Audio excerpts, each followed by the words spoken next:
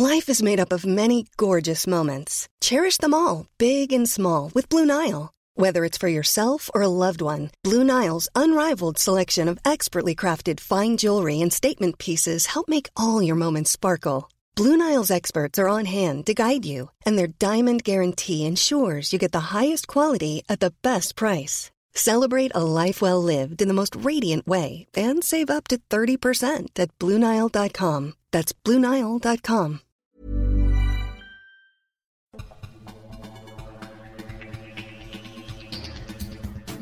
Welcome to Books Boys, live from the Grand Library, the Dean and PJ.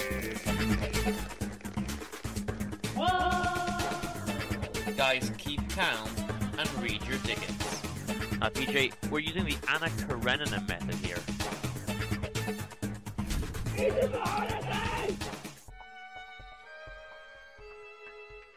He's PJ. Hello there. I'm the Dean, and we are the Books Boys. Books. No, we did the one, and we missed a bit. It's the one and only. Oh and no! This is the Books Boys show. Get it? Buy it. Books. Books. Oh, I'm very conscious about it because we talked about this. It's always the same. Cancelled. We've been taken off the air. Look how annoyed Alfred is. Look at him there. Alfred is very annoyed. He's very vexed. We were just joking about the intro being always the same, and then we messed it up. And now we're kind of conscious about it. We had it nailed down. But anyway, I do have a serious question to ask you, Dean. And the first one is this a holiday? I think it is. What we're doing currently right now, this is what the Yanks would call a vacation, right? This is what's happening. Literally, yes. Every day is a holiday. And second of all, books. So what's it all about, Dean? Again, I ask you for the... It's in the toilet paper aisle, right? I think it's in toilet paper aisle. I'm not sure. I will interestingly come back to this in one of the books I mentioned, and you see that it all ends in a circle. But I will tell you that maybe books are found in mysterious places. All right. We're going to investigate that. Well, here we go. It's Books Boys, episode 28, I believe. I've read a fair bit. PJ, do you want to tell us this month's sponsor, and then we'll just get cracking? All right. The sponsor we have for today is Lenchien's Secret Service. Germanic fairies fulfill all your wishes, especially for little girls who want to shut up their parents and get their ice cream nonstop. Well, why don't you contact Endis Lenchien's Fairies, the Germanic type, and they can get all sorted out for you. You can get it on the internet, the Tinternet, and also inside your heart. But be careful what you wish for. It's internal. Be careful what you wish for, because as a great sage once said from Ireland called Oscar Wilde, there are two types of tragedies in life. One is that you don't get what you want, and one is that you get it. So be careful. Lenchien's Fairies, Germanic and True.com. There we go. You can get it there and get that. Guys, while you're on the internet, I don't know if you heard of this thing, the internet, while you're on there also, go to patreon.com/booksboys and you can get all of our other shows and things. We did like a lot of Playboys. What are we doing at the minute, PJ? We're doing some ancient Greek plays. Oh yeah, we're going very Aristophanean. And we reviewed, you and Alex reviewed two, and I reviewed one of them. I believe it is the one and only, the incredible, the spicy, shall I add? The spicy, yeah, he was quite spicy. It's Aristophanes on the first few episodes. We have already released the Clouds. The Birds is about to be released, and we're also about to record Lysistrata for the next release. So for you Greek fans, we are going to do a month. What should we just say? I don't know if that's a spoiler, but we are going to record one episode a month. Mm-hmm. Sometimes maybe an extra episode, like maybe an occasional extra one, yeah, but at least one a month. But this year is going to be all Greek, so we're really going to analyze the core four Greek writers, the three tragedians, and the one comic that survived time. Mm-hmm. And we're going to take a semester, I think you can call it, a trimester for each author. Yeah. So, and just before we do that, we also released another play. We did Historia de una Escalera this month. Just before we got Oh, stuck into the Greeks, we did one last Spanish play, so you can check that one out as well. also known in Japanese as Kaida no Monogatari. And it's a Hmm. brilliant play that me and Alex, well, I've read it first. And then when I was in Japan, Alex and I, our mutual friends from Playboys, we actually did see it. The Japanese production is amazing. And then Tina and I just reread it there in Spanish, and it's an amazing play. I love it so much. Yeah. So So you can good. get all of that stuff. And of course, on booksboys.com, you can find links to that. You can get our latest music, the 2022 tips. You can buy a Books Boys t shirt with the Is This a Holiday on it? So do all the things. Do all the things. And on the Books Boys podcast feed, listeners will have noticed some older episodes of Playboys and Dark Place Dreamers are already releasing for free. So you can just get a little taster. And if you want the new stuff, you got to go on Patreon. It's something like $3 or something, £3. Hot, hot, hot. It's very spicy indeed, guys. So tune in, and it costs you just as much as as an aubergine from McDonald's. You know what I mean? That kind of price. It's very affordable. I always get my aubergines from McDonald's. Exactly. So it's that kind of pricing. It's ridiculous. It's good content, and well, there's so much in it actually that we start releasing it for free. That's the honest truth. Let's put all the cards on We the table. we actually Like have Dusty. more episodes of Playboys than we do of Books Boys now. Yes, I believe it's we've got well, I don't know how many, but let's just go Dostoevsky in here and put all the cards on the table. No messing about. He was Yeah. a big card player, you know that, dude. It was a man for Oh, the no, drink, no, no. man for the gambling, a man for the ladies. He was then he became very religious, so it's an interesting chat. That's Sure. another episode. Because we're not talking about Dostoevsky, we're talking about do you want to go first or should I? Sure, I'll go first because I've got a lot, so we'll break it up. My first two I'm going to do back to back. Well, I'm They're gonna hold both on, hold on. I'm gonna bet you probably sneaked in a last minute Balzac or a last minute Galdós, or if it's not no. that, The no. I did sneak in a last minute book. You're not wrong, but it will surprise you. Actually, I'll mention it now. I after all the Cervantes and the Spanish literature and everything, I just wanted a palate cleanser. So I'm about two-thirds of the way through a Harlan Coben book, which is just a crime thriller. It's kind of more of a guilty pleasure, and I'll just mention it briefly at the beginning of next month's episode. Okay. Once I finished it. But I did sneak in a book. You're right, but I just How does wanted a that more palate of it? cleanser, Ah, before because well, I have a Dumas lined up for right afterwards. So you're not wrong. all right, okay. So anyway, that's something to look forward to, more like, is it? Yeah. So what about chronology? Well, how did you start your year? I Was there started off reading anything? the Entremeses by Cervantes. Oh, Look, I'm going to be honest. It's getting tricky to read this 1600s Spanish literature. It's a bit tedious. But you what the don't seem to be intro enjoying it too what much, the yeah. entremeses are, I have here a collection of 8 little sort of 20-page. They're entr'actes, right? So these were performed in theory between two acts of a play. So you would go Oh, to like a bigger play, and these would be little short bits that would be in the middle. The problem is Cervantes's theater work was considered not actually very good and was not really ever performed.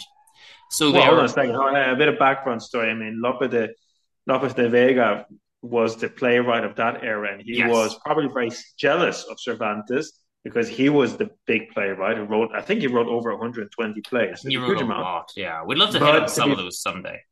but to be fair, no play ever surpassed Don Quixote in kind of critical and popular appeal. So I think so. That's why I want to know now: are his plays really that bad, or was he just jealous, or was it a mix? Kind of how do you Yeah, feel I about mean, obviously Lynch? it's no Don Quixote, but I think they're fine.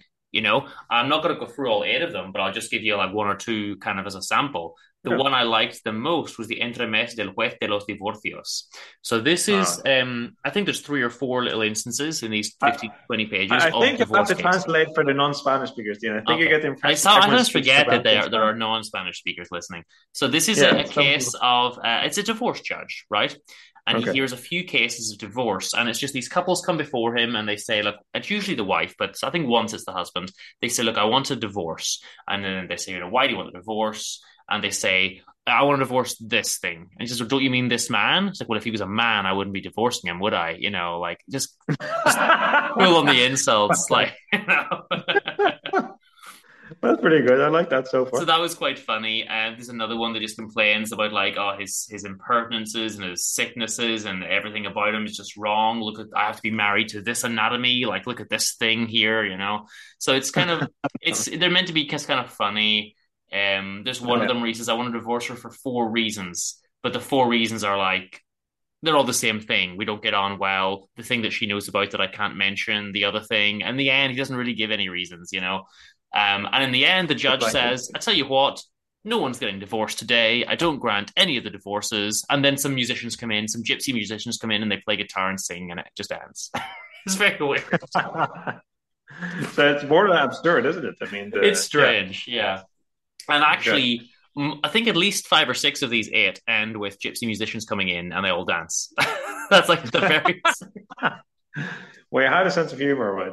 Cervantes, despite missing, some parts of his body and having been in prison for a few years by pirates, being in financial debt, he still kept his sense of humor. So that's kind of nice. mm.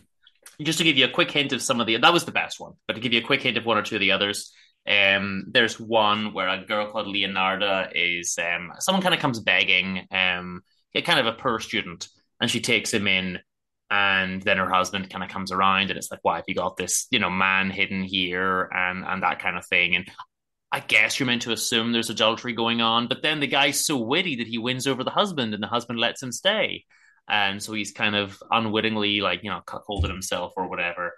And then there's another one where a guy and 2 guys are competing for a girl's love, and the dad kind of fairly says, "No, you choose. Like, this is your call. It's nothing to do with me." And she's like, oh, "I'm so embarrassed. I have to choose." And you just, he has to choose.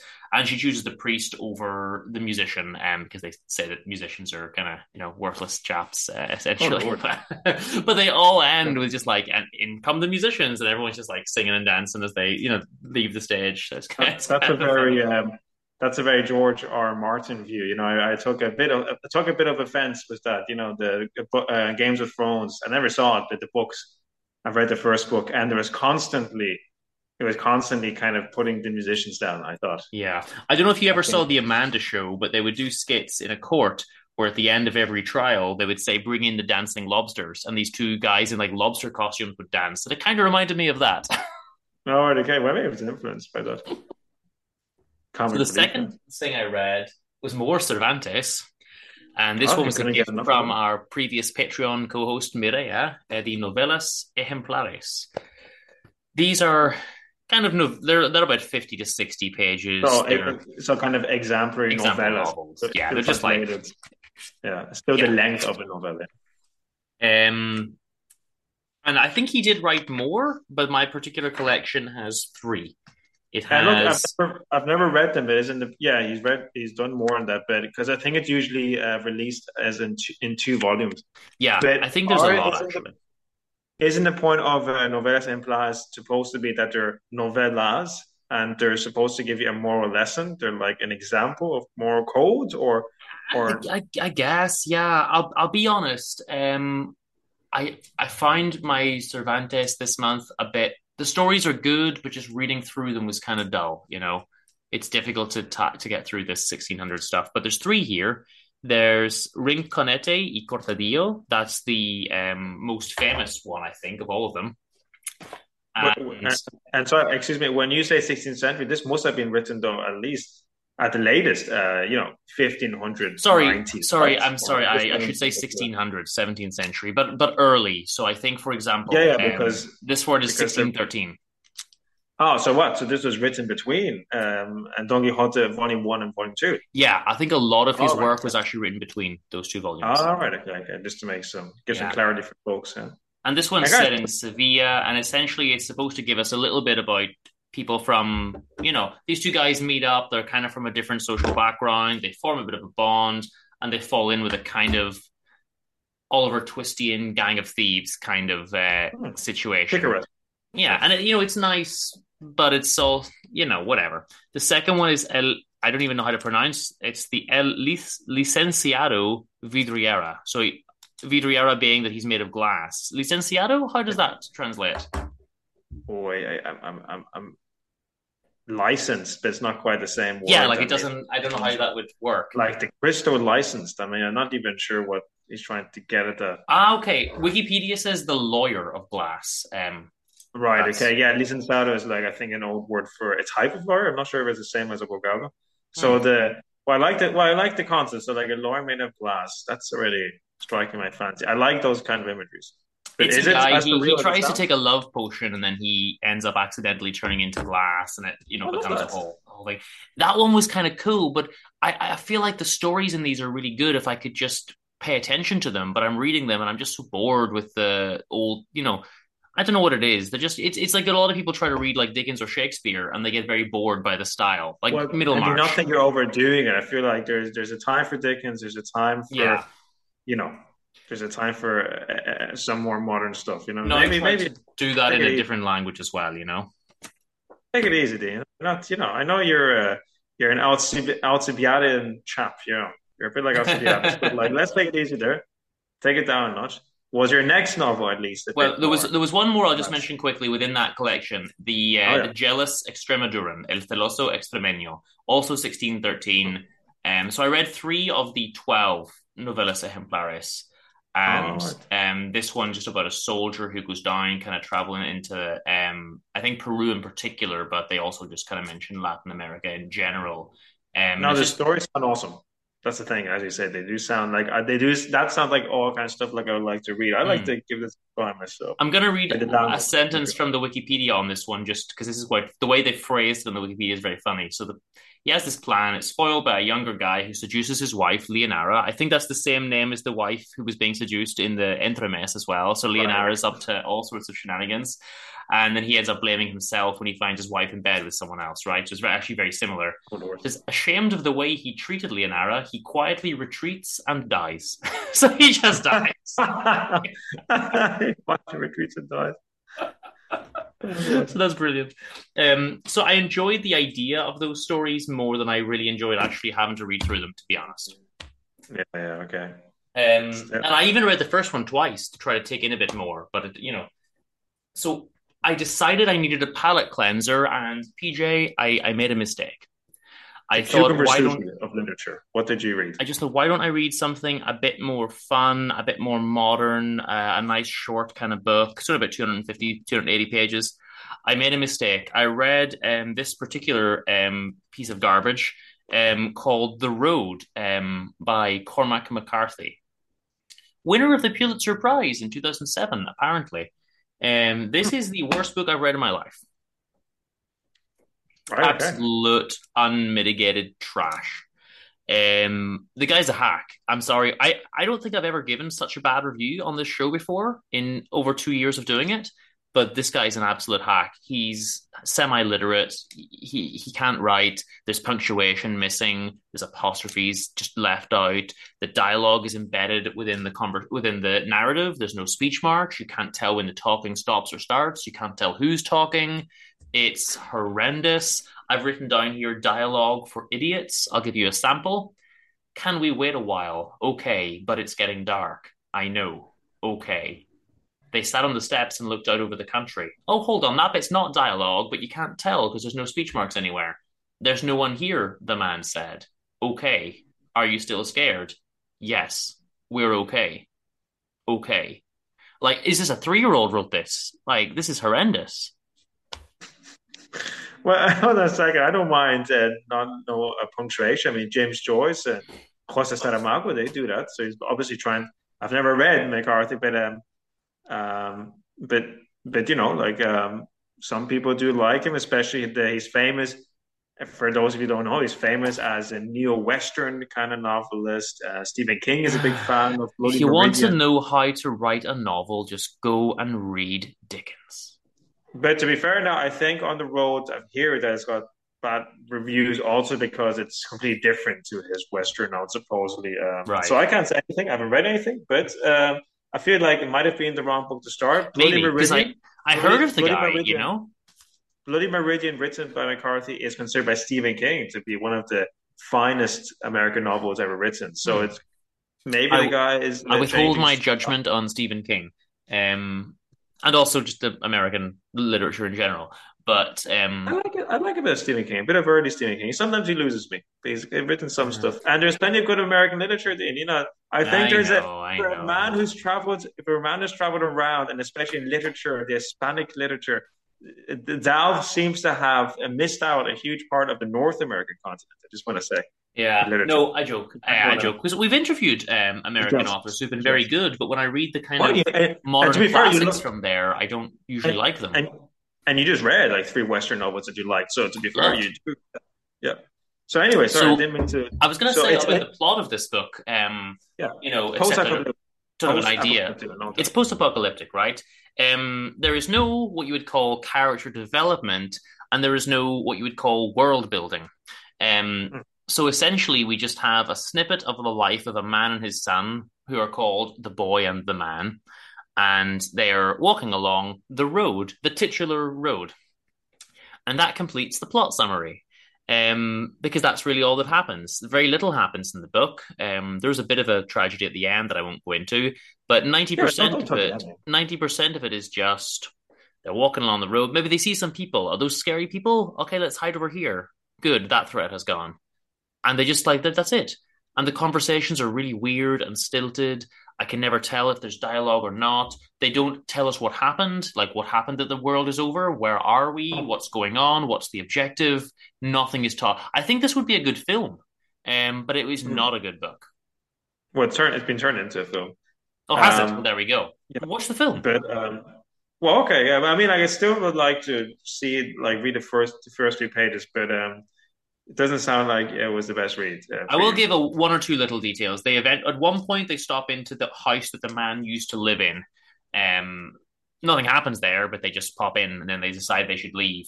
And at another point they do meet a guy along the road and they kind of stop him and then they decide, okay, we'll be mean to him, we'll take all his things. And then they say, no, we won't. We'll be nice and we'll let him go. So they let him go. Mm.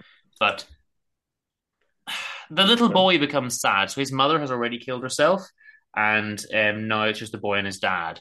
And at one point, the best moment of the whole book is when the boy kind of says, "I want to see my mum," and the dad Mm. says, "Do you mean you want to die?" And the son says, "Yes." Oh wow, no, So that's that's a powerful moment in the book. The rest of it is nothing. There is a funny moment also where the little boy says to the man, "What are our long-term objectives?" And that's kind of funny. But apart from that, honestly, it's nothing happens in it. I couldn't really recommend it to anyone. It's did you get a sense of Western feeling, even though it's post-apocalyptic? not really, no. I Okay. mean, my main notes say semi-literate, talentless hack, and dialogue for idiots. Those are my two main notes from this book. Oh Lord. I don't honestly. I've been told the guy's good. Maybe I picked the wrong book. It gets I've been a told that no out of myself. five. Yeah, I've been told myself. I've been. I think I have a McCarthy book somewhere. I think one all you pretty horses or all the pretty Mm. horses. And someone told me not to start with the road. But why So can't he write? Why doesn't he put speech marks? Why are there no apostrophes in words like don't and won't? I mean, what? but hold on a second. I kind of get that though. I mean, he's experimenting around with language. Be Don't allowed do to do. it. I mean, what do you mean? It's like What about it's like Jose? doing a Picasso. Don't do it. What's wrong with Renoir? You know? Wow, that's an opinion. Yeah, I like Picasso, and I like Joyce, and I like Jose Saramago. You see, you might not like Jose Saramago at all, who I've mentioned a few times. On blindness and great novels. Anyway, Portuguese, and he is famous for not putting punctuation, and his dialogue is mixed with the text, and everything's kind of put together. So you might not like that at all. It sounds like a Saramago novel, but I love Saramago. Hmm. So I have different opinions.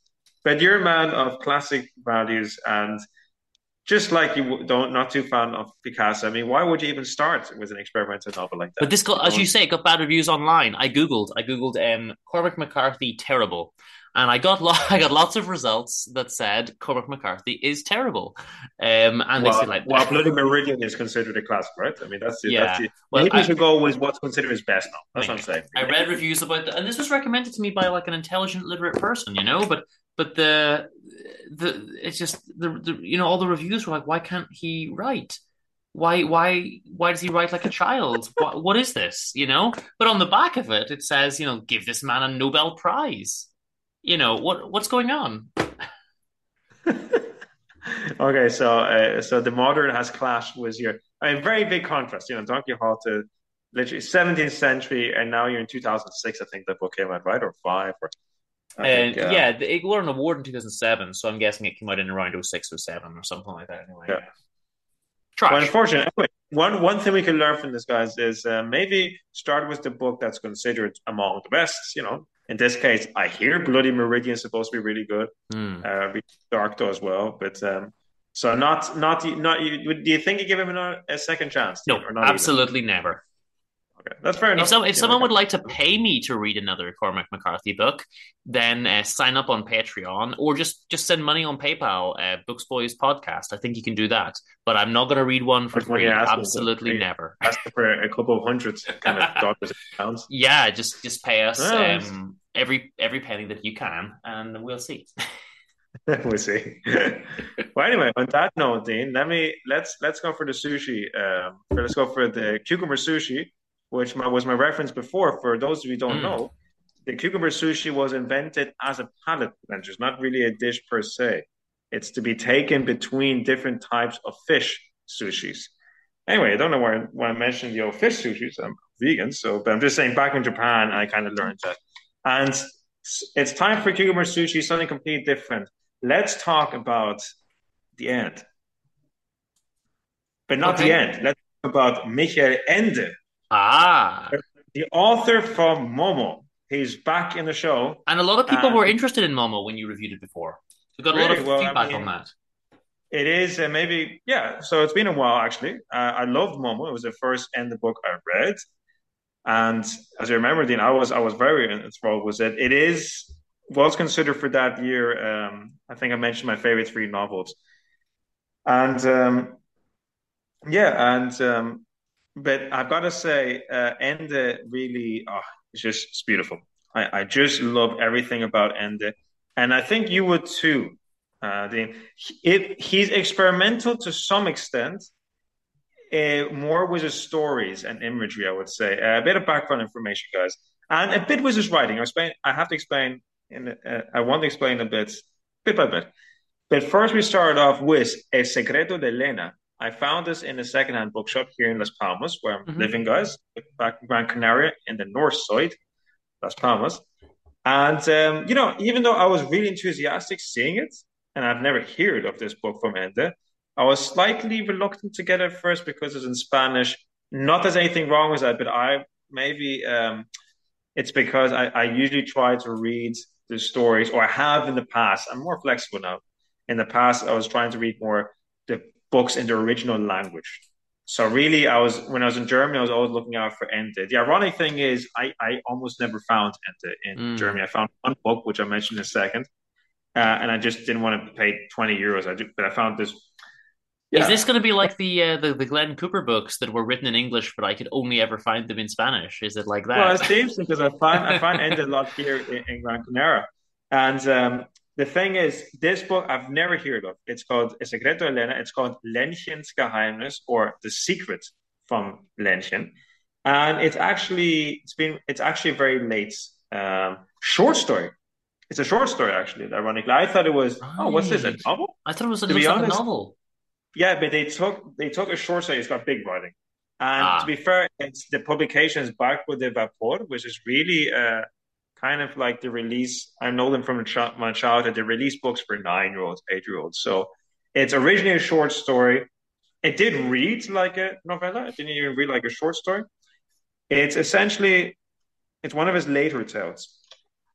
A few years before he died, I think he wrote this. Well, Momo was written in the 70s, and it's got beautiful illustrations. It starts off with a girl called Lenchen, and it starts off with the phrase, a bit paraphrasing here, but Lenchen is extremely kind as long as her parents behave well and are obedient to her and do whatever she tells them to do. Unfortunately, this happens not very often. oh no. And so that's how it begins. And I assume she's about 6 or 7 years old. And it starts off with her asking for more ice cream, and she's asking her mum to clean her shoes. She asked her very politely, and usually when you're very polite, you get these things. You However, the should. parent, That's what I learned. If you do it politely, you get the things. but daddy says, five ice creams are a bit too much. You hurt your stomach. And mommy says that, it's time to clean your own shoes.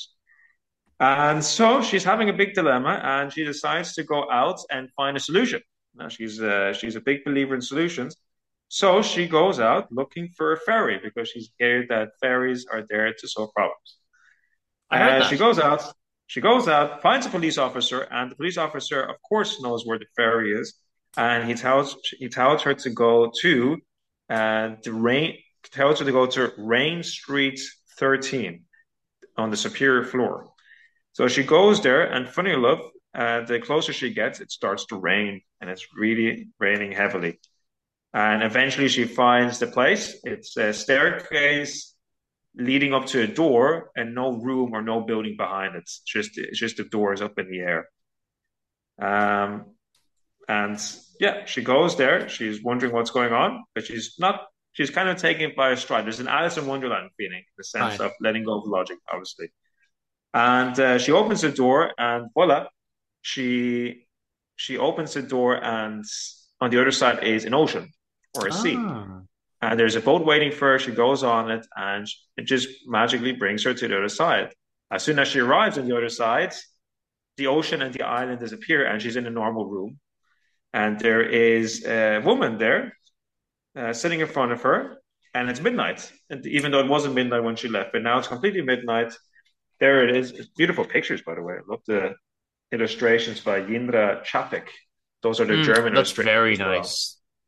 Yeah, I really think that it's beautiful, and I do enjoy these kind of grim fairy tale illustrations. Hmm. And the fairies has she's a woman, and she says, "Oh, well, you're just a woman." And she says, "Well, not really. I've got something distinguishing, and it's the fact that she's got 12 fingers."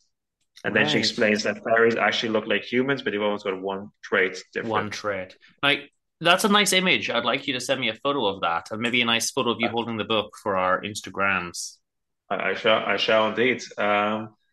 Reading this book on the beach a lot, and I just the sea and everything was beautiful. Like The Peter, thing is, why are you not sending me sexy pictures of you reading on the beach? This would really get us uh, taking off online. I think you might have a point. Maybe, or you listen, would you like to see more stuff? Well, leave some comments behind, and let's just see what happens. Let's just see what wishes, get it, and your wishes will be fulfilled. So it's midnight, of course, because the fairy says the first wish is always at midnight. And she says, "Well, would it be a second wish?" "Well, you can get a second wish, but it will come at a great, great price." And she says, "Okay, no, don't worry about it. Look, I want my parents to be obedient to me and do exactly what I tell them to do." Fairy says, "Oh, I think that sounds like a great idea. Here you go." And she gives her two cubes of sugar, two sugar, Okay. One two for one sugar, for each parent, right? one for each parent, and then she magically reappears backwards in time, slightly. She goes back in time a bit, a few hours, and her parents are just making tea. And without thought, without thinking, well, I think she has a brief, no, sorry. She has brief doubts for the first time in the books, but she goes against them and puts it in the teacup. And what happens? The parents, they eat, or they drink the tea. And what do you think happens then? They do everything that Well, she wants, right? well, no, no, no. Of course, not. No, wait, talking about tea. No, no. She wants her dad to do something. I think they're watching TV, and she said, "I want to watch, a cartoon." They said, "Well, you're not watching cartoons," and he immediately goes he immediately goes down half in size. So every time the parents disobey the child, they get Ah, reduced by whatever their size is in half. And then the mom is deeply upset, and she's like holding her husband, who's half the size now, what he was before. And then she screams at the girl, less and useful to her. yeah, and like, well, yes, it's a bit of a challenge. And she disobeys her child, and then she also turns the same size. And then again, they're really upset, and then and so they kind of disobey three times, and they always go a half in size, and they're really terrified at the end because the girl explains to her, "Look, the more you disobey me, then this will happen." And And here's where it gets interesting. So the girl has what she wants, and the parents are obeying her, but she starts to realize maybe not so much fun. No one's cooking, no one's cleaning, no one's there to wrap her up in bed. And she should have thought about that. She should have well thought about that. And things go a bit dark then because she starts begging her parents to just not disobey her. But they if only children were more intelligent and thought ahead. And the thing is, they accidentally disobey her sometimes, because they kind of lose it. They're kind of panicking. Say, no, stop it now, get me out of here. She puts them in a matchbox at one point. I think they're feeling a bit, a bit degraded, as you would if you're put into a matchbox, right? And they don't have clothes anymore. They're wearing napkins, I think, as dresses, and like the dad's wearing a napkin dress. So you're not in your best self. And you're disobeying, and they turn really small, and she's terrified. So she goes out to seek the fairy for the second wish, which comes at a great cost. And I'll leave it there. Sounds intriguing, though.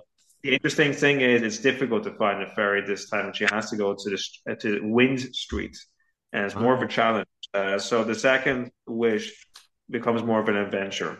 Okay. Essentially, though, it is written for a younger author. But I just want to say, Michael Ende always said he's not a children's author. He's just a writer for everyone between the age of, I think he said that between the age of 88 and 4, something like that. He once had a saying. Fair. So it's really, I suppose you can read it as a children's book. It's marketed as a children's book with huge typing and pictures. So I love Ende because he talks about, I suppose, universal kind of themes. And it's about a disobedient child, and there's a Grimm-esque kind of nature to it more than in Momo. It's still a very enjoyable short story. I think you can get it in a collection of short stories as well, translated, as well as the children's edition, which I think is also being translated into English. So nice and easy short story, Lenchen Secrets by people like it when we do books that are also available in English, actually. Exactly, yeah. It's not just about the, I hear that rumor, Exactly. Sometimes they are not available in English, and people get very sad. We often review things that are not available in other tongues. That's right. I'm going to come back with another book or two, but first, if you've got a few seconds, I'm going to just pitch our Patreon again. Where's my funky ad? Get down funky. The facts that will be presented are true. Yes, PJ. Hello there. Now, PJ, what have we learned about Shakespeare? It's a holiday! Hello. Dark Place Robert and Playboy Alex. Doing all right. Glad to be here again. So I've given you those nicknames. I'm not a fan of that. Well, that's where people will know you from. That's why you're going to know me from that one, but let's carry on anyway. Hello there. Can you hear me? Join us for Shakespeare reviews, Spanish plays and poetry, rockstar interviews, film reviews, Dark Place Dreamers, and more. Patreon.com/booksboys. And now also with Greek plays. Funky, get down to it. Is this a holiday? It's always a holiday. That's what I say. That's a great quote from JC. I'm not talking about Jesus Christ. Was also a strong figure, but I'm talking about Julius Caesar. So guys, get down. Is this a holiday? Read the Anna Karenina Method. Keep calm and read your Dickens. Doc Lit. Marianella drama and all of the other. There'll be more key terms popping up. Don't worry about it. Los Chicos de los Libros. And remember, never listen to our old rivals, the literature lads. They are imposters. They are not us. They look very similar, but there's something odd about them. Shadowy, I would say. Shadowy. PJ, what I read, the book I read next has a story to it. So this is by our good friend, J. Reader Archuleta. This is the last of the books he sent us, Rio Sonora. I read about... Now, this is short, right? So we've read 3 books by him. The first was short stories. Yeah. The second was short stories that kind of connected in a narrative, and then this one is just a novel. Okay, so there's a kind of backwards progression because we read them in reverse order actually. But sorry, hold on a second. So is this the first book that came out? I believe this is the first or second, okay. but the short stories were the newest one I think that we interviewed him about. Nice. Again, this is a Texan chap close to the Mexican border, and we have the El Paso Red Flame gas station and other stories, The Best Good Horse, and this one, Rio Sonora, a story of the Arizona Rangers. Now, the story to this is that this book was stolen. I have it here, so you can see that I have recovered it.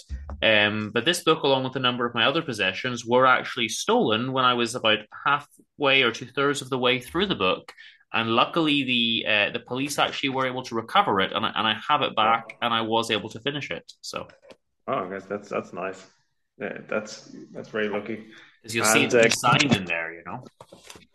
Well, yeah, you don't want to lose that. I mean, you actually read 3 books of this. Now that's very nice, and he was a lovely person to interview. I really enjoyed that interview there.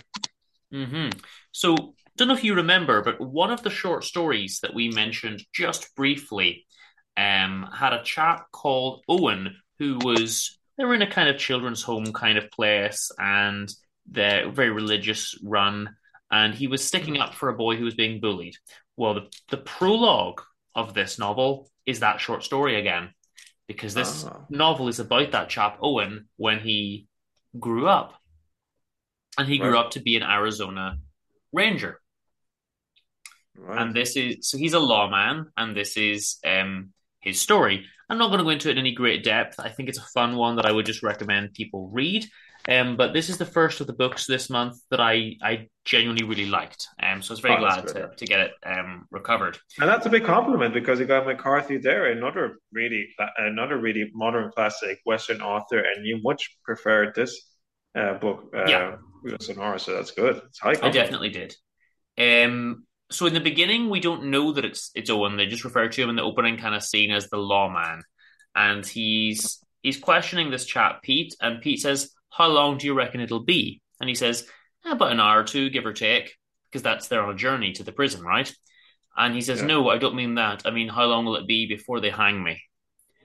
And he says, "Well, I don't know, Pete." So this guy's in for a bad time, and Pete says, "What if I give you some information?" And he says, "Return this. There's a gift that I want to give to my daughter, though it's questionable whether it really is his daughter. And I'll give you some information about another crime that was done." And then that kind of sets up the novel as the Ranger's going to look into this crime. And there's a backdrop of the fact that they're trying to make Arizona like a proper official American state at this time. And they're going to do away with the Arizona Rangers and make it like a sheriff and a proper professional police department. Whereas these are like old school, almost semi-lawless kind of Rangers at this time. And they're trying to modernize and democratize and get rid of it. And, this guy's old school. Yeah. And he's turned down lots of promotions because, he doesn't want to work the desk or whatever. He just likes riding around on his horse, As he would, yeah. Yeah. My lovely, lovely, lovely, my lovely horse. That's another Patreon special there. Yeah, I think we got that on Patreon, right? I think that's it. Yeah, that's on the 2022 tapes as well. I know that Playboy Alex loves that. He does. Sorry, I didn't mean to interrupt you. That was very exciting. Basically, Pete says, you might remember about this case.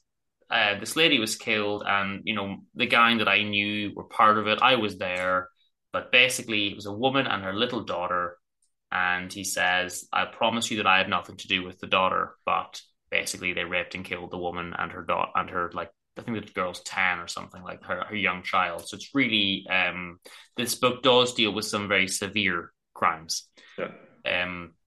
And of course, the lawman is, disgusted by this. He kind of gets the confession from Pete. Doesn't promise him anything. Doesn't promise that it'll help his sentence or anything. Just says it might help. And then off he goes to deal with this. And there's old man Macduff. And it turns out that this woman and daughter were supposed to be his wife and daughter, but then they say actually when they do the kind of exams, the post-mortem or whatever, this woman's never given birth. That wasn't her daughter, and the daughter has records of several other broken bones from the past that weren't from that incident. And was it the dad? What was going on? And so this opens up like more questions. And then there's another kind of bit. There's a chap, Silvestre Silva, and he's a president of the Banco del Mar. And they're getting involved, these rich banker, villainous types, they're getting involved in some kind of shady dealings as well. So there's all that kind of stuff going on. There's a bit with a firing squad that just kill a guy. And, there's a lot of stuff happening in the book, to be honest. And I don't really want to like kind of give too many spoilers or ruin anything. Yeah. I'm very, very happy that there is a nice love story at the end when he just meets this lovely, beautiful, glamorous lady and kind of falls in love with her. But there's lots of bits and pieces going on along the way. And I think this one is certainly better than I liked it more than the previous 3 books I've reviewed this month. Well, that's high saying, talking about Cervantes and McCarthy. So high compliments. Well, Cervantes maybe. McCarthy, I think, is a hack.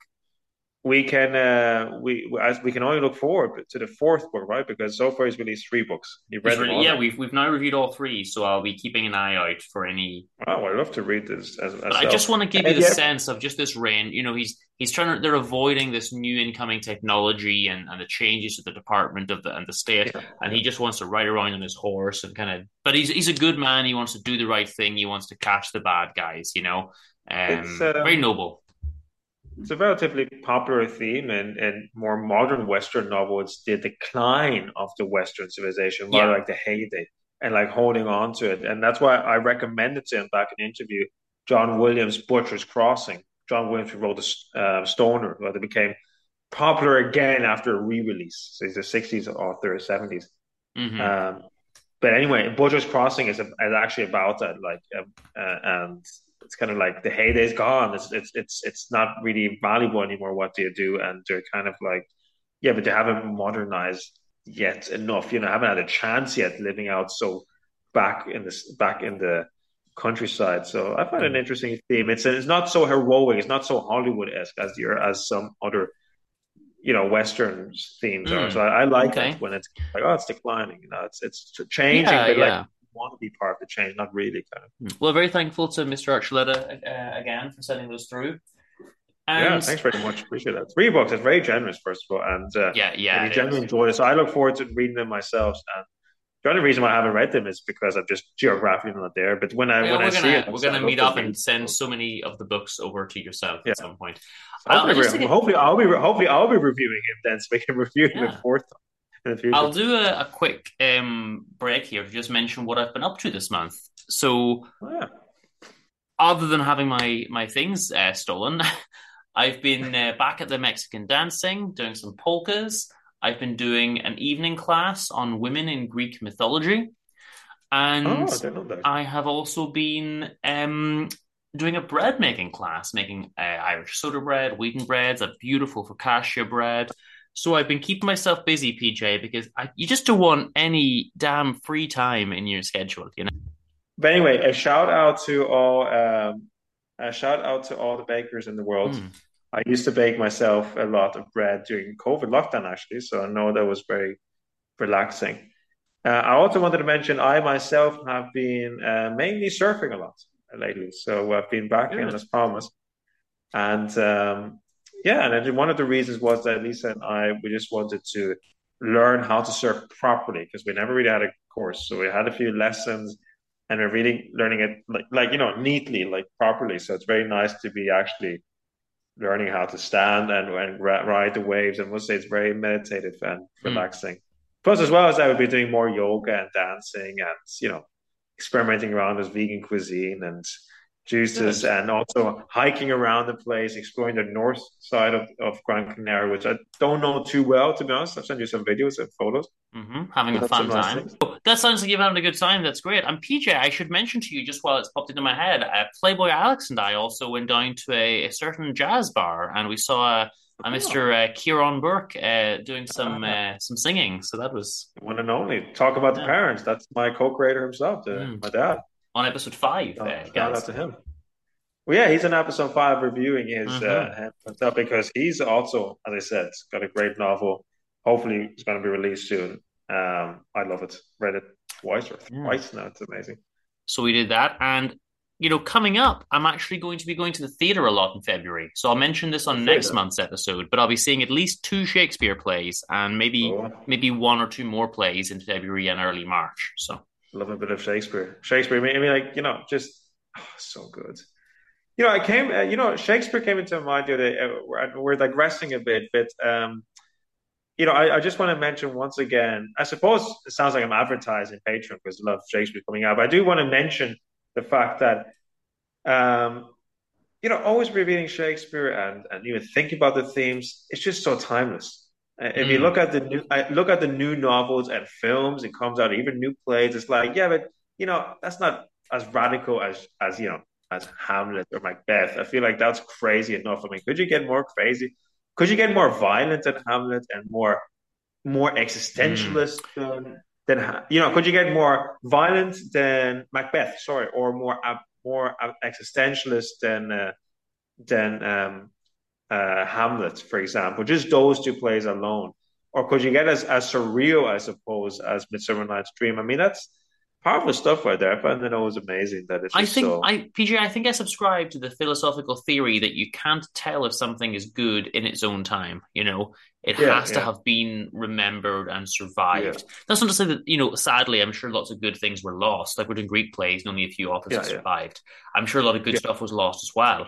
But I'm just saying, it needs to have that longevity and to survive for so long and before you can really say this is a great work.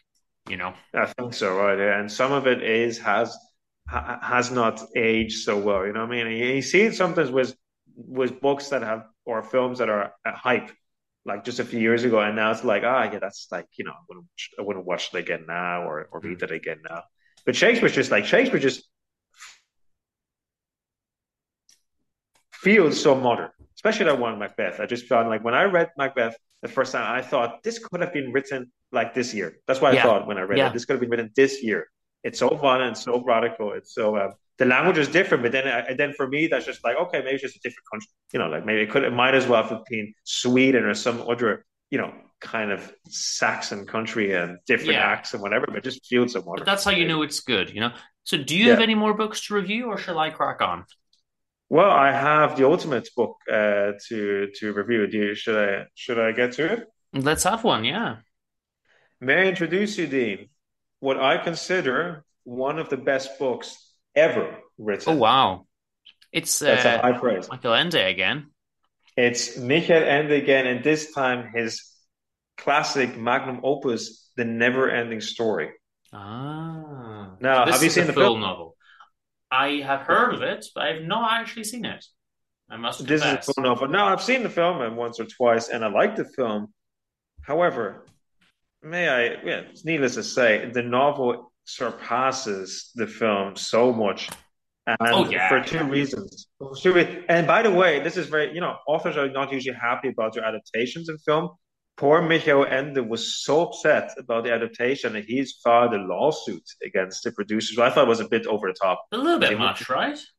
Because, I mean, he's still got the money, I feel like, paying the rent. I don't feel bad. He really was. He put a lawsuit against them and he lost it. I thought it was a bit too extreme. It's like you put in your lawsuit, cool. So are you going to return all the money that you made from it then? Yeah, because I mean, he did make a lot of money. Probably, it might not have actually. Became a big hit. Now, but I see 2 reasons why. First of all, this is one of the most metaphysical, metaphorical, most profound novels I've ever read in my life. That's one thing to say about it. Better than Discovery of Heaven.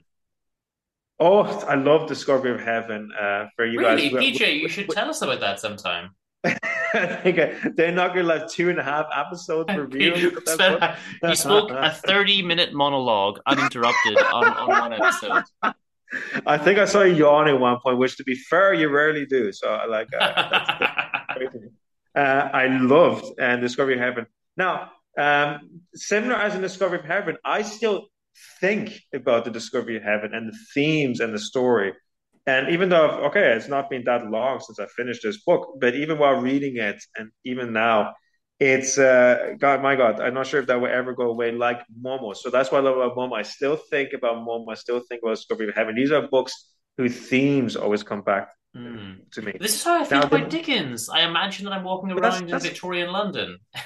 well, yeah, but you know what I mean. Like, yeah, okay, but like those things stay, and that's what's really precious. Like a story that disappears, I'm not. That's okay. Like it's okay to be entertaining, but I feel like I want Mm. to be touched profoundly. Yeah, And now I want to give a bit of. Now the danger is I might go on again half an hour in the monologue, so I will keep it nevertheless short but impactful. I hope. So give a bit of more background story about Michael Ende. His dad, Edgar Ende, was a surrealist painter in the late 20s and 30s. So, those who don't know, it's a whole movement related to Freudian psychoanalysis, a modernist movement where they really painted about a lot of sexual themes and just themes that are very dreamlike, ooh la la. that you would expect in a dream. And Edgar Ende really wasn't. It wasn't one of the more sexual kind of orientated ones. It really just focused on the dreams. And Edgar Ende, being German, doing this in the 30s, his paintings were banned by the Nazi regime. And eventually they were all burnt up in flames because of the bomb raids where they were living. So pretty dramatic. And really what Ende does, it's clear in Momo a bit, but it's really clear in the Never-Ending Story that he really does admire his dad, what he's done. And one thing is clear that what his dad painted, his son, Michael, wrote.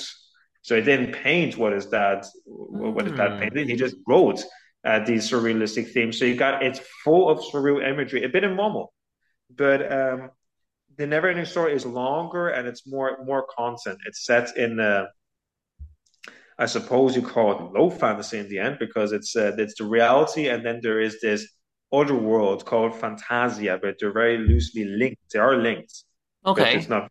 Well, and it I starts prefer off. low fantasy, as you know. Oh, no, no. But now, anyway, so that's the background story that this is someone who admired his dad's paintings and he painted dreams. So, in some sense, Edgar Ende painted dreams, Michael Ende wrote the dreams down.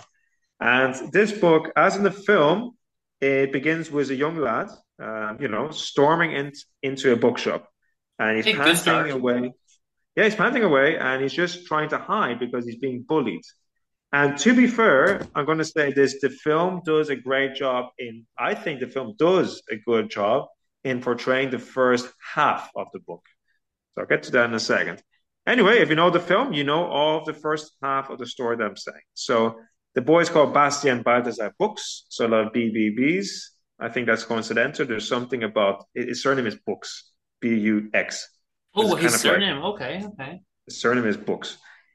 And yeah, the salesperson there is called Karl Konrad Koriander, love case, and he said, "Well, it's an interesting name." And they have a chat, but he kind of gets tired of the boy and tells him to go now.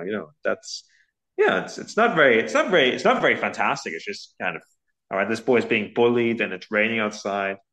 But Bastian sees a book, and there's something about the book. There's an image there of two snakes biting each other's tail, just as you might see here very Mm-hmm. vaguely. One snail is Yeah. biting the other tail, while the other snail bites the other tail. And it's called The Never-Ending Story, Die unendliche Geschichte. Um, and yeah, and he just decides to steal the book, which he never done before. He steals the book, he can't help it, and he escapes and he hides up. He goes to school, it's school time, but he doesn't go to class. He just runs up to the attic and he begins reading the book. And he really decides that he's never ever going to go back to life. He's just going to stay here until he's finished reading that book. And because he doesn't think life has a future anymore. It turns out his mom has passed away and his dad is distant to him and he's being bullied. He's a bit rotund. He's a bit pale. He's Now, not good at sports. just brief public service announcement. We do recommend getting your hands on as many books as possible. We don't necessarily endorse theft. Not necessarily, no. So do pay your local book center. And right, anyway, I'm digressing a bit. Not digressing, but I feel there's so much content. I want to go endlessly about it. although it is called the never-ending story. He reads a book about. He reads a story about Atreyu, who is sent from. He's sent to save Fantasia. So it's a world that's endless. It's an endless world where all fantastic creatures live. Very surreal imagery. So here's where the surreal imagery begins. And what I love about this, I love the style. There's two stories you can see when it's changed is because the real life story is in red ink. The Fantasia is green ink. So it does start switching between them. Yes. Now, And does that get, is that hard on the eyes or is it fine? No, it's fine. It's just clear red ink, and when it's green, it's just instead of black. No, didn't disturb me. It's very easy to read. And it's not it's not terribly crazy experimental with the language as well. It uses very fine vocabulary, and he does go a bit medieval kind of esque in the Fantasia, but nothing too crazy experimental like with McCarthy. Well, Fantasia is this world basically. It begins with a couple of creatures meeting up, and they talk about the nothing, das Nichts. Sorry if I'm getting the translation wrong. It might be different in English, but in German it's just das Nichts. It's literally nothingness is creeping upon the kingdom and eating up the world. And when you look into nothingness, you are blinded because you cannot even see nothingness. You're looking into nothingness. It's already a great concept because turning into film is a problem here because they're looking at nothing. And the film is just like a black smoke, but they're looking at nothing. They're actually blinded. So for me, it's more like a white image, where it's like it's like the sun. Fantasia is disappearing from all corners, even though it's supposed to be endless. That's ironically not true. There's a juxtaposition here. It's kind of also disappearing. And the ruler of Fantasia is die kinderliche Kaiserin, the child Caesar, except she's a girl. So like the child empress. And she rules not by demanding. She rules by trust. Everyone trusts her, and she just is. She doesn't ever interfere. So there's an interesting kind of Buddhist concept as well. He's a bit influenced by Buddhism and Taoism as well. That's what I like about Ente. And she got sex. She accepts it as well. She accepts. So it's interesting. She's not going ever against the dark force, but is the nothingness. Supposedly it's dark, but she does send Atreyu. She said there's one child who can save the world, our world, and that's Atreyu. And then she sends off Atreyu. She sends off a doctor to look for Atreyu, and Atreyu then gets the medal. He gets a medal from the Empress, which will defend him, basically.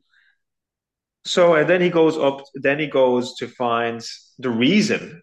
And I won't to describe the story would take ages because it really ended does not use the Anna Karenina method, and I appreciate that about him. Really, there is great. It's all story content. It's not filler. Yeah. Yeah, it's a big saga. This novel. And I'm not going to go into detail because it would take too long, and I think it's real treats what happens. But let's just say that I love the concept that he's trying to find a solution, and he has no idea what to do. PJ, so you're going to disappoint the fans of the Discovery of Heaven method, which is they're looking for a longer, in-depth monologue from you there. Well, hold on, but I've still got a lot to say though. Hold on a second. So the book I'll relax. I'll sit back. So, and it's set in the chapters are there are 26 chapters. It always begins with one letter and an image of the chapter. I love that. So it's a big homage to not exactly literature, I would say, but more to fairy tales and to Grimm and all those kind of things. But I want to focus on what happens. I want to skip ahead a bit. So if you know the film, it's pretty much what happens in the book. He goes to find the solution for nothingness, and he doesn't really find anything. That's the problem. He just goes from one thing to the next, but it's intuition. The book is about intuition, and the medallion the princess gave to him kind of guides him, and he feels where to go. And he meets Fuhua, the luck dragon. So he finds a dragon that brings him luck. So there are many things that kind of guide him and that bring him to the right direction. but there are also some mishaps, and he actually starts at one point, I think, was I find interesting. He goes to Spook Town, which is literally just a town filled up with all the horrors of Fantasia, and it becomes interesting because Fantasia is really it's a world where people's imagination, dreams, and projections are kind of thrown into this world. So whatever fears you have, for example, I'll go to this one town, Spook Town, and so it gets lost in like actual people's fears and everything. But to skip ahead, then I just want to mention that the second half of the book, the film ends with the first half of the book, and it kind of gives a nice ending there, where the boy he basically this is a slight spoiler. I have to say this, but the boy from the real world starts realizing that he's mentioned in the book and that he's asked by Fantasia to maybe intervene and to try and save them because they think only the boy, a real boy, can save the world. Because what they need is a new name for the princess. They need new names. They need new ideas. The reason why Fantasia is dying is because fantasy, imagination, and humanity is dying. Right. And if there's one thing that books can do, is he does tell stories to himself, and he just simply have that one talent. So they feel that this boy could save Fantasia by giving new names, and this is the part where it becomes really interesting when he is sucked into this universe. He saves the day in some sense. He saves the day by giving the princess a new name. It's kind of like a Deus Ex Machina almost, because the solution at the end is so simple. He just gives her a new name, and then the world is saved. And then it goes at that point. It's only like the 10th chapter, and it's really the end of the film. So I was wondering, kind of, what's going on? There's so much left in the book. And he asks, "Is this the end of the story?" And she says, "No, it's the beginning."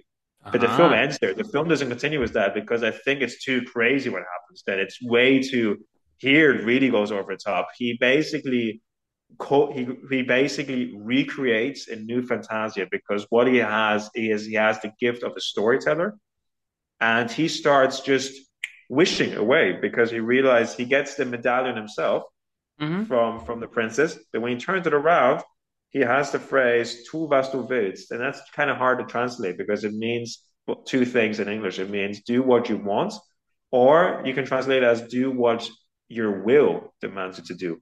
But that's a very different statement. And well, here's something interesting, Dean. I find it interesting because that's exactly one of the mistranslations he got from Nietzsche. Because Nietzsche talks about in German, "der Macht des Willens," which is the power of the will. But people have interpreted that as the will to power instead to do. So this is our translation. And that's why Nietzsche has been described as a Nazi philosopher. He wasn't. He's a vitalist, not at all a Nazi. He just talked about the power of decisions. So this does take a slight Nietzschean approach because Nietzsche even talks about, if you study Nietzsche, it talks about the camel, the lion, and the child being the most powerful figure because the child is just creating everything from once. And this story is literally a novel about that, where he just recreates Fantasia. But the thing is, just because he can do what he wants and everything becomes fulfilled, that we're going back in a circle here. There are two types of tragedies in your life. One is you don't get what you want. One is you do get. The thing is, he gets what he wants, and Fantasia becomes real twisted, and it comes at a price. It comes at a price every time he wishes for something. He loses a part of himself and memory. So eventually, he becomes lost in Fantasia and himself. Well, and that's really twisted because he gets unconsciously lost in Fantasia. Do I need to warn you about spoilers, PJ? It sounds like we're going beyond the end of the film. We're going to the end of the book. We have an anti-spoiler policy on this show. No, I know. Well, imposed by your good self. You're breaking the whole time. But that's it. I want to say. I just want to say that it becomes so dark. My God, this is definitely not like your classic children's book. It's written beautifully. It's the concept. Like that's just a snippet of it.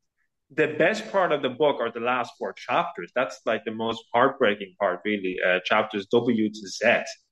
That's where I feel like, and it twists again. It's like you think it goes a certain direction. At one point, I think it goes Lord of the Rings-esque, which is very, very war scene. I think don't want this right now. I didn't like that about Lord of the Rings. Yeah, I like the philosophical part of Lord of the Rings, and thank God it changes again. And I just want to say there is one chapter in it which is about. I don't want to spoil it, but let's just say like there are certain degrees of what you truly want, and when he goes towards the last wishes, there's one which is really heartbreaking, I say. And you might, if you guys read it, you'll see, yeah, that makes sense. If you read the beginning of the book, what he truly desires, and it's really heartbreaking, actually. The last few chapters, extremely beautiful. It's got one of the best endings and one of the best finalizing chapters. And how long is the book in page count? No, it's only about, it feels very long in some sense. And it took me a long time to read. It took me a good 3 weeks to read. It's only 400 pages. Okay. But I'd say it's dense in philosophical content. In some sense, I feel like you need to read it slowly and digest it. There is and I just want to mention the scariest part of the book is not Spooktown. The scariest part of the book is Mad Town, where people lose themselves. And that's similar as in Momo. I feel like if Momo is about the philosophy of time and about people losing time, this is about people losing their minds and imaginations and selling their souls. So there's like always these dark themes in Momo, but they're always fairy tale stories. But they're really relevant because just like we lose our sense of time and that we're giving away time. That's what Momo is all about. Here's like we're giving away our own imagination. We don't even have imaginations. Like we're disappearing really, or in our inner worlds. They're just like static. So I hope that wasn't too much of a monologue, but I just want to say, guys, one more time, this is one of the best books I've ever read in my life. Highly recommend it. I love Ende, and that's the end. Good, that's the end. No, your enthusiasm doth true, good sir. So that's all. That is literally the end of Ende. Well, not quite the end. It's unending, so it's not quite the end. But for the moment.